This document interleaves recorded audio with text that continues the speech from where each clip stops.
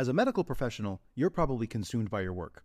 Because of that, you likely miss out on big opportunities to protect and grow the wealth you work so hard for. Luckily, through passive real estate investing, you can place your capital in the hands of trusted syndicators who do all the legwork while you sit back and let your money work for you. Syndicators like Ascent Equity Group. Ascent Equity Group is led by 3 medical professionals turned full-time real estate investors who have secured $250 million in assets in just 3 years. And their latest opportunity, Sunrise in Chandler, is open now. Sunrise in Chandler is an exciting 177-unit value-add multifamily opportunity in the affluent city of Chandler, Arizona. This Class B asset in a Class A location was secured at a significant discount and is already cash flowing out of the gate, with 89% of the units still in need of renovation. Sunrise in Chandler is close to meeting its capital raising goal and will be closing soon. So if you'd like to learn more, visit ascentequitygroup.com/best deal to schedule a call. That's ASCENT equitygroup.com/best deal. This opportunity is open to accredited investors only. If you're lucky enough to be in the 30% that transfers wealth to the next generation, to that third generation, 70% of them lose it as well. So you only have about 9% of families that are able to transfer wealth beyond their grandkids. Before we get into it, I want to introduce you to Groundbreaker, today's sponsor and partner. They are an all-in-one suite of tools for small to medium-sized real estate syndicators. They've got a special focus on real estate syndicators with 1 million to 100 million assets under management. They help you increase productivity and investor satisfaction by automating fundraising, reporting, and investor relations through elegant and powerful workflows built by syndicators for syndicators. Groundbreaker will help you scale your business without the need to scale your overhead. So they're going to help reduce your costs because of the admin team that won't need to be as large. And they're going to help you reduce your risk of data breach because of the security systems that they have in place. They'll help you increase your revenue by growing your assets under management because you're going to be allowed to focus on the things that are most important, like business growth and operations, not those administrative logistics. And ultimately, they're going to help you elevate your company's brand and professionalism and investor experience because your investors are going to enjoy having this platform with all their information versus however you're currently doing it. 3 things specifically about Groundbreaker I personally like. 1, super easy to use from an investor standpoint and from a general partner standpoint. 2, it allows investors and general partners to fund electronically, meaning that a limited partner can complete their entire subscription and funding cycle without leaving the platform. And on the general partnership side, for distributions, you can set it up so that you can trigger bulk ACH payments within the platform. And then last thing I really like about Groundbreaker is it's cost effective. It's healthy to the bottom line. Their basic plan allows sponsors to sign up for as little as $100 per month with no limits on deals or investors. And you can read all about the pricing on their website. Speaking of their website, it is groundbreaker.co/Joe, Joe.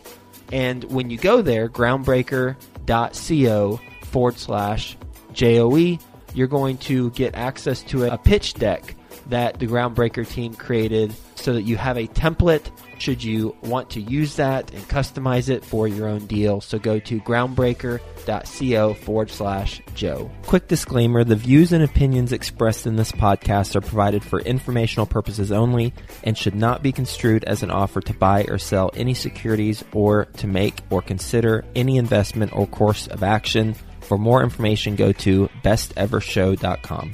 Best Ever listeners, how you doing? Welcome to the Best Real Estate Investing Advice Ever Show. I'm Joe Fairless. This is the world's longest running daily real estate investing podcast where we only talk about the best advice ever. We don't get into any of that fluffy stuff. With us today, Noah Rosenfarb. How you doing, Noah? Awesome. Glad to be here. Well, I'm glad to hear that and glad that you're here. A little bit about Noah. He's a full-time real estate investor. He has 20 years of real estate experience. His portfolio consists of 3,500 plus doors, plus 500,000 square feet of retail and office, based in Parkland, Florida. So with that being said, Noah, you want to give the Best Ever listeners a little bit more about your background and your current focus? Sure. So I'm a third generation CPA, and I started my career in accounting, much like my father and grandfather. But I broke away and decided to start a family office.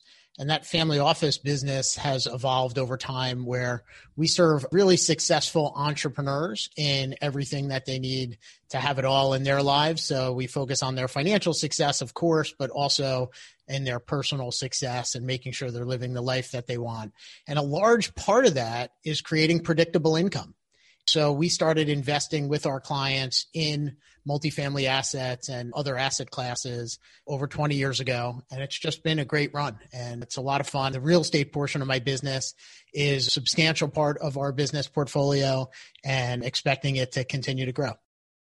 To start a family office, do you have to have money? The way I started was I was really a wealth advisor and kind of transitioned to a family office for affluent divorced women. That was the niche that I had.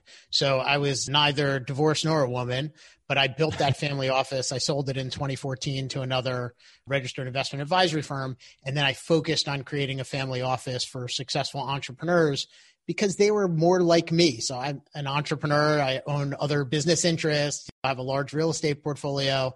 And I was really looking for what I needed for my family. I wanted somebody to help me with creating passive income and managing all my finances, but also making sure that I'm training my kids who are now 13 and 10 about money and our family business and what's important. And then in philanthropy, we have a lot of activities that my wife and I do, both with time and money, and orchestrating that. So I wanted to build the team around me. And then it just made sense when friends were coming to me that I had a place to bring them as well. And so now we've got about 50 families of entrepreneurs that we're serving. And we invest together in real estate. We invest together in private debt. We invest together in royalties and, of course, in stocks and bonds as well. Mm-hmm. So many interesting ways to take this conversation, and I hope we can get to a lot of them. First off, affluent divorced women, that was your focus. Why was that your focus?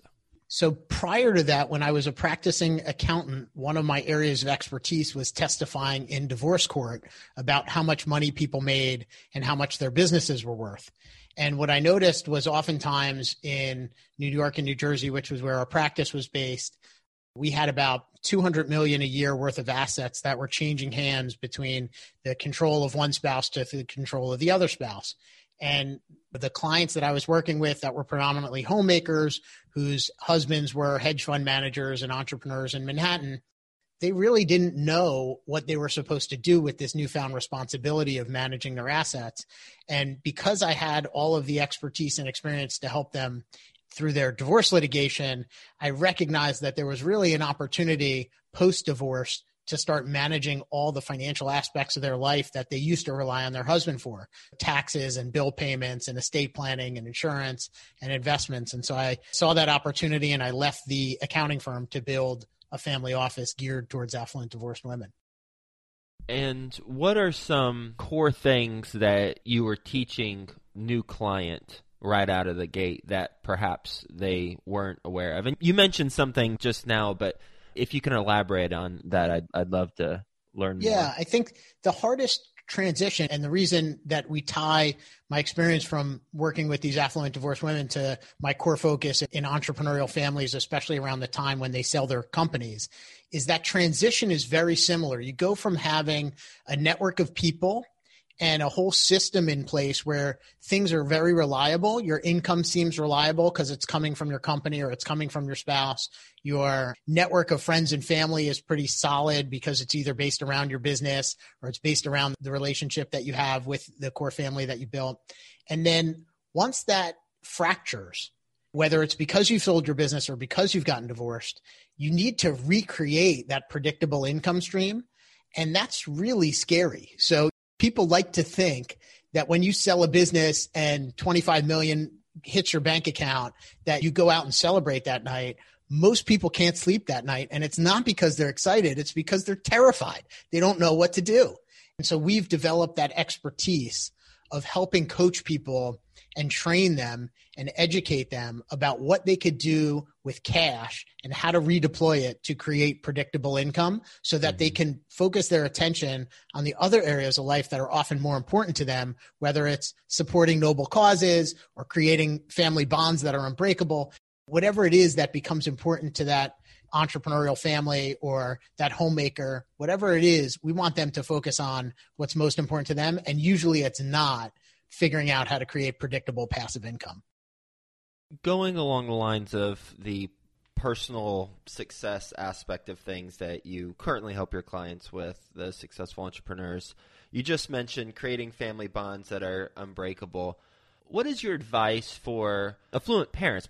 You're a parent, you got a couple kids, you said. So what's your advice to your clients when they ask you, okay, Noah, I want to give my kids more than what I had growing up, but I don't want to spoil them. How should I approach this? What are the best practices based off of what you've seen other clients do? What is your answer to that?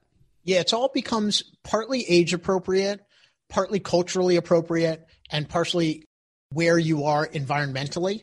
So families that live in affluent neighborhoods and send their kids to private schools where other children have vacation homes and spend summers in Europe and travel in private jets, what's expected or reasonable in that environment is totally different than entrepreneurs that live in rural or suburban areas that aren't affluent, and they're driving their pickup truck and nobody knows they have 20 million bucks. Mm-hmm. So we have to kind of match the environment with the expectations of how to educate children. Then we also have to look at a family's core values and understanding what's important to that family. Why is it that they want to create wealth? Why is it that they're driven to go out and create more, to buy more, to do more, to succeed more? And usually what we find out when you start having those conversations is that there's often part of someone's childhood that's driving them to behave in a way that wants them to accumulate wealth, or that's often kind of the fear-based that some people grew up with, which was kind of my situation. I grew up with a single mom that struggled to put food on the table and never really had enough money for us to do the fun things in life. And on the contrary, my father, who was a practicing accountant, when we'd go spend a weekend with him, if it was a rainy day, we'd go bowling in the morning and go to the movies at night and go out to dinner. And all of a sudden, just as a 9-year-old kid, I started to realize that having money meant having choices and that I wanted to have those choices in my life. So that drove me in a certain direction. For other families, it's really their own sense of higher purpose and the noble causes that they want to support, and they want to give back to a certain area or certain community, and that's what's driving them. So it's understanding what's motivating the family, what's the story behind it, how do we share those stories, how do we share those values, and then what are the systems and processes we put in place to make sure that the family can act accordingly. And what I like to say is that when families make gifts to their children, they want to be able to do it with an open heart and also with the expectation that their child's going to make them proud with how they use that gift. And unfortunately, for a lot of affluent families, they start transitioning wealth to their children because their accountants and lawyers tell them it's efficient and they can escape taxation. And unfortunately, that's really a terrible motivator that creates really poor outcomes. Makes sense. I just personally love the approach that you took. How you didn't have a direct answer because it's specific to the family and their situation based off of, as you said, age, culture, where you are environmentally. What do you mean by that, where you are environmentally, by the way? Like I said, if your kids are going to a private school and their friends fly in their own plane, I'm here in South Florida. There are a handful of private schools here where it's not uncommon for parents to own a private island in the Bahamas or to have a 100-foot yacht or to fly on their own private planes. So if your children are in that environment, what's expected of them and what's expected of the parents is very different than when your kids are in a public school environment with kids of all socioeconomic backgrounds. And maybe even getting an iPhone in 4th grade might be seen as somewhat flaunting your wealth. I get it. Okay. I was taking environmentally literally, which I shouldn't have. But yeah. All right. So I would love to learn just a couple tactical things that you've seen that have been helpful or with raising kids and gifting them money or not gifting them money. So if you can just pick a family, a situation, obviously we're not looking for names, but just a couple tactical things that families that you've worked with have done that have worked for them. It might not work for everyone listening who have kids and are affluent, but just a couple tactics. I'd say one thing that I've done with my children based on the education and training that I've had is I leave them responsible for as many expenses as I feel confident that they can make comfortably. So, for example, when my son has to buy sneakers, we pay $60 and he pays whatever over that he wants. And that just makes him decide if he wants to spend $150 on sneakers, then $90 has to come out of his savings. If he wants to get sneakers for $60, it doesn't cost him a thing. That's a pretty simple way to help children start developing money habits where they have to value a dollar. Another example might be talking with your children specifically about your family and your family dynamics and your family goals. So my family does a retreat every year with a professional facilitator that comes in and helps us identify what are the strengths and weaknesses in our family, what are the opportunities and threats, how do we collaborate together to improve our family dynamics and make sure that we're growing together as a family instead of growing apart. I encourage that for most families as well, especially when the wealth is obvious. Then there becomes a different set of expectations than when the wealth is hidden. Mm-hmm. And I think when wealth is hidden, it often also leads to unintended outcomes because mom and dad hold on to their wealth well into their 80s or 90s and until they die. And then a pile of money gets left behind for their kids without ever having the responsibility, with ever having any insights from mom and dad as to what they wanted to do with it. And that's what's led to this description of shirt sleeves to shirt sleeves in 3 generations. That proverb exists in China. They call it rice paddy to rice paddy. In Holland, they call it clogs to clogs. So this is a unique feature of humans is that without the training and education of what it took to create the wealth, it's going to disappear. And just for anyone who wasn't following along, it's first generation makes it, second grows it, third loses it. Is that basically it? The second kind of spends it, and by the time you get to the third, it's gone. Yeah. Oh, I was giving the second generation too much credit. Yeah, and unfortunately, the statistics are that 70% of people that inherit money spend it all. And that happens for the second generation. So if you're lucky enough to be in the 30% that transfers wealth to the next generation, to that third generation, 70% of them lose it as well. So you only have about 9% of families that are able to transfer wealth beyond their grandkids.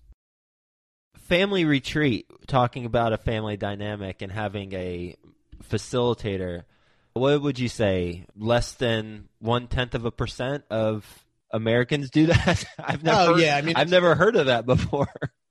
It's very rare, but in my business, we use the entrepreneurial operating system, which is written about in a book called Traction, invented by Gino Wickman. Some people use other similar systems like Rockefeller Habits, which was created by Vern Harnish. But all of these systems for business process and business process improvement are all designed around having a plan and having a strategic plan. And early in my career, I started actually in my college fraternity by developing a strategic plan for our fraternity when I was our fraternity president. And that led to us having the largest house on campus. And we implemented the plan that we created. And when I graduated and got into the working world, I started helping small businesses create and implement their own strategic plans. I was the professional outside facilitator. And I helped these companies scale and go from 10 million to however many million and have big exits. And I did it in our accounting firm. I helped my dad grow his firm from 2.5 million to 15 million before he sold it. And the key to that process was having this map of knowing where you are now and where you want to be and how you're going to get there. And oftentimes families fail to operate on that same type of professional level.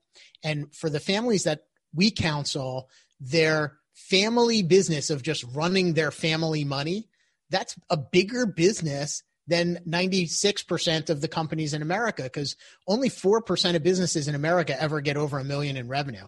And when you think about these affluent families that we deal with, they all have $1 million of revenue coming in to their family. So that family business happens to be quite significant, and they need a plan for what are they going to do with that? How are they going to grow it? And a lot of that is designed around the family dynamics, because if mom and dad aren't really clear about how they want their wealth to impact their lifestyle and to impact the legacy they're creating, the default setting is not a good one. I love this conversation. I could talk to you about this a whole lot, but I know some listeners are also interested in your over 3,500 unit portfolio of multifamily. So let's talk about that. I'm on your LinkedIn profile. I see it says, we bought our first two-family home in 2000 and have slowly built our portfolio to over 3,500 units. Okay, wow. First off, props to you for that. Those 3,500 units that we're referring to, is that you're the only general partner on those, or are you general partner on all of them, or are you also considering limited partners roles in that 3,500 I'm going to give you two units? answers to that question. One's the interesting answer.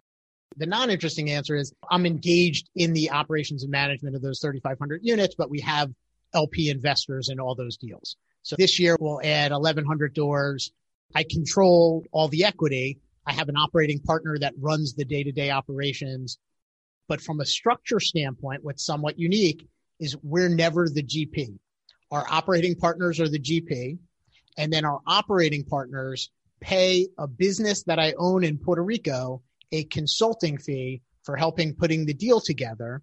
And because I'm a sophisticated tax planner, that Puerto Rico company has a 4% corporate tax rate, and the Puerto Rico company is owned by my Roth 401k plan. So all of my promotes and all my sponsor fees, they all get taxed at 4% and go into my Roth 401k plan, never to be taxed again. So then when I take that money in my 401k plan and I go and invest it in private debt or other private real estate, I never pay tax on my profits, and I'll take all that money out tax-free in my retirement as well. That is interesting, and you are right. There's a short and a longer version, and that's pretty cool. I won't try to delve into that tax structure because I'd be out of my league, and you already summarized it. But I am interested in the general partner role a little bit. So you said you are not the general partner. You have operating partners. Did I hear that right? Correct. So our platform's called Invest with Our Family. And what we do through our family office and through my individual relationships is we gather capital that we're going to bring to an operating partner who's identified an asset, diligenced the asset, lined up the financing, has the improvement plan, has already decided that they want to make an acquisition. And whether they're going to come up with 5 or 10% of the equity, we're going to bring the other 90 or 95% as a single check. We make the process simpler for that general partner because they only have to deal with us as sophisticated investors, being one point of contact. And then we do all the investor relations. We work with our investor base. We send them our quarterly updates. We send them the distributions. Our operating partner just gives us one wire and then we distribute it out. We deal with all the K1s to our individual investors. We deal with all the questions they have that come up over time. And we leave our operating partner to focus on what they do best, which is sourcing, diligencing, acquiring, and managing properties. So obviously what happens from an economic standpoint is that most of our deals, we're doing heavy value add in growth markets. And what we're looking for are opportunities to create infinite returns where our operating partner is able to attract high loan to cost bridge financing at reasonable rates. We go in with the equity, they make their improvements. Hopefully within a year to 2 years, we're able to do a cash out refinancing and return most of the principal to us as investors.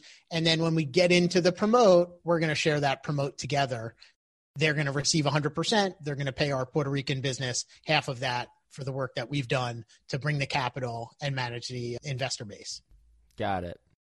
Getting high loan to cost bridge loans and trying to get a cash out of all your equity within a year or two is challenging, I imagine. Would have been the results of the last couple deals that have gone full cycle, which it doesn't sound like you take deals full cycle, does it? Because you want the infinite returns, right? Correct. We just refinanced an asset that we acquired in Dallas, a 600-unit multifamily complex. We bought it with a large defeasance. So we took over the existing loan. It was about a $7.5 million penalty if we refinanced. So we got a nice discount when we acquired it. I think we paid $53 million, and the building was worth, call it 61 or 62 at the time. But we just basically got the discount for the defeasance fee. And We operated that asset for, I think it was about 4 years. We generated, let's just say, about a 30% return on our invested capital through dividend distributions of cash flow. And then this year we were thinking about selling it. With COVID, we decided to do a recap. So we recapped it. We got back 170% of our initial investment. So now we're basically doubled our money in 5 years. We still own the asset. We're going to be able to generate about a 10% return on initial invested capital each year while we continue to own it. And if we were to sell it today, we'd get another, let's say, 150% of our investment. So that's it's been a great winner. investment. Yeah. You know, that 200% return, none of that was taxable. The 10% yield that we'll get should be tax protected. So there's really not a huge advantage to go and try and get that other 150% and then incur the cap gains tax. We might as well just keep owning it. How many deals are you currently a part of, you and your group? We've done a total of 35 transactions. I think we've exited maybe 9 or 10 of them. So we had an exit in Arkansas. We had a portfolio that we bought early in the cycle. It was a pretty new Class A, 300 and something unit building. And we generated a nice 13, 14% IRR on that hold. It was a low risk asset when we bought it. In the front of the cycle, we were buying more A properties. And then as we got later in the cycle, we've done more value add. We had an interesting value add in Decatur, where we actually own about 1,000 doors in Decatur, Georgia, right outside Atlanta. We were early there. I would say 2015, we bought a property for $35,000 a door. We put in another 10 or 12 in renovation. And then we recapped it. We got out all of our money plus a little bit more. We owned it another 3 or so years, and then we sold it and made 4x our money over the hold. What deals lost the most amount of money, if any? So we haven't had a realized loss yet. We have 2 shopping centers in our portfolio, both of which are grocery anchored. So the grocery tenants are doing fine, but the other tenants in the complexes are not doing well. One is in Texas, one's in New York, I think. So we're just kind of waiting to see what's going to happen. We also bought an asset in Chicago in 2014. We had a single tenant. So we were able to buy that building from the bank for a particular reason at the bank's note. We got a good deal on the acquisition price. From a cash flow standpoint, we were going to be able to get back about 60% of our capital before the single tenant would have to renew their lease. And so the strategy was, if this is a massive failure, we'll get back 60% of our money over 6 years and we'll lose whatever equity we put up. Or if the tenant renews, it's going to be a home run and we'll 3 to 5x our money. And if the tenant does something in between, we'll kind of see how it shakes out. It ends up that tenant renewed 2 of the 3 floors. We have a $4 million reserve for tenant improvements and fit out. And it remains to be seen. What's going to happen with that asset? I don't know. We got 60% of our money back already. It's still a good asset in a good neighborhood. It's suburban office, Oak Brook, Illinois. It's a nice affluent suburb right around the corner from high-end mall.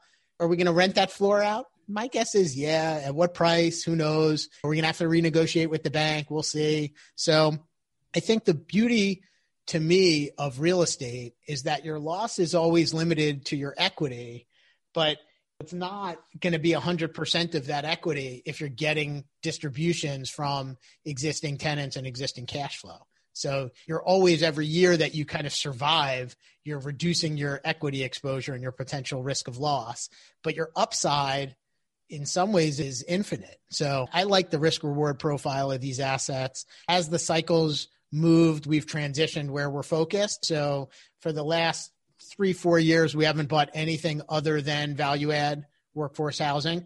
And I don't see that changing while interest rates are low. We're going to do a lightning round, but first, got to ask you the money question. And then real quick, if you can answer that, and then let's go into the lightning round. Based off of your experience, what's your best real estate investing advice ever? Figure out what you're good at. So I started buying these 2-family houses, and I was not a good landlord, but I'm a really great aggregator of capital and a great investor relations professional. And so I've found my sweet spot, and that enabled me to scale quickly. We're going to do a lightning round. You ready for the best ever lightning round?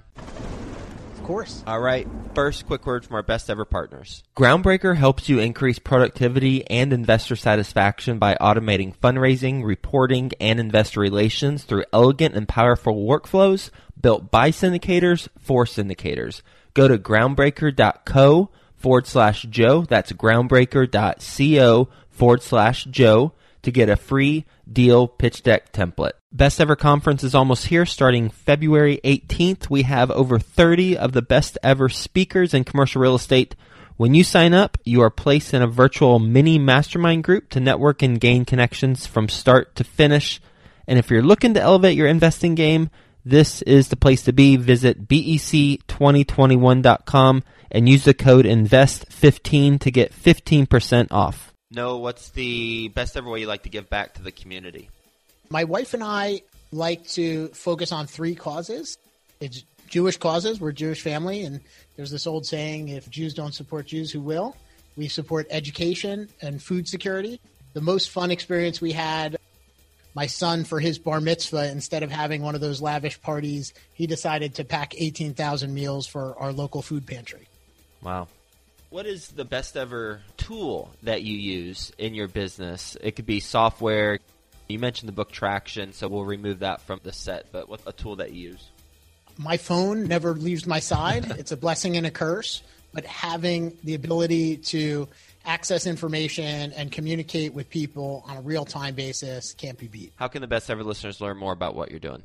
Probably the best is to connect with me on LinkedIn or Facebook, or visit my website, Freedom Family Office, or investwithourfamily.com. No, I enjoyed our conversation. Thanks for being on the show, talking about the family office business that you are in, how you partner with operators, the structure, and the type of deals that you're focused on. Appreciate you being on the show. Hope you have a best ever day. Talk to you again soon.